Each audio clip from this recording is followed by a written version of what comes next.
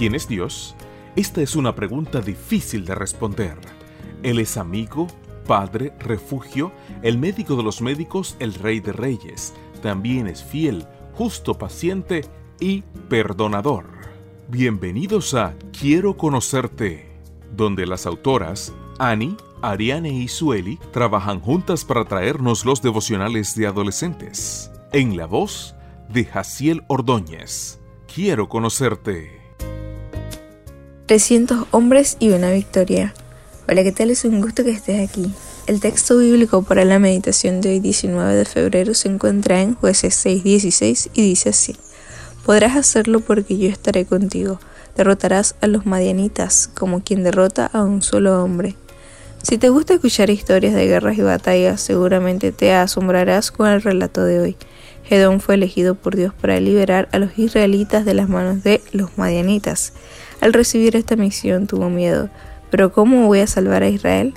Mi clan es el más pobre de toda la tribu de Manasés y yo soy el más pequeño de mi familia.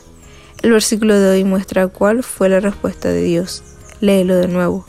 Después de eso, Dios demostró que estaría con su pueblo en esta batalla, y Gedeón hizo todo lo que Dios le ordenó. Incluso obedeció órdenes que parecía no entender. Un ejemplo, Dios pidió a los guerreros que pasaran por algunas pruebas, hasta que finalmente solo quedaron 300 hombres. Sí, 300 hombres para enfrentarse a un enorme ejército. ¿Cuál fue el final de esta historia? La Biblia cuenta en Jueces 7 cómo sucedió todo.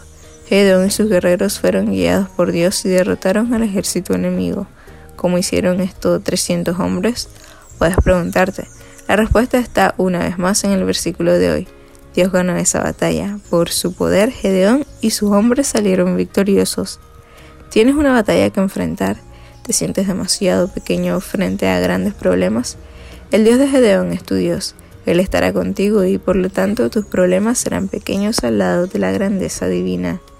¿Cuál es la dificultad que necesitas vencer con la ayuda de Dios?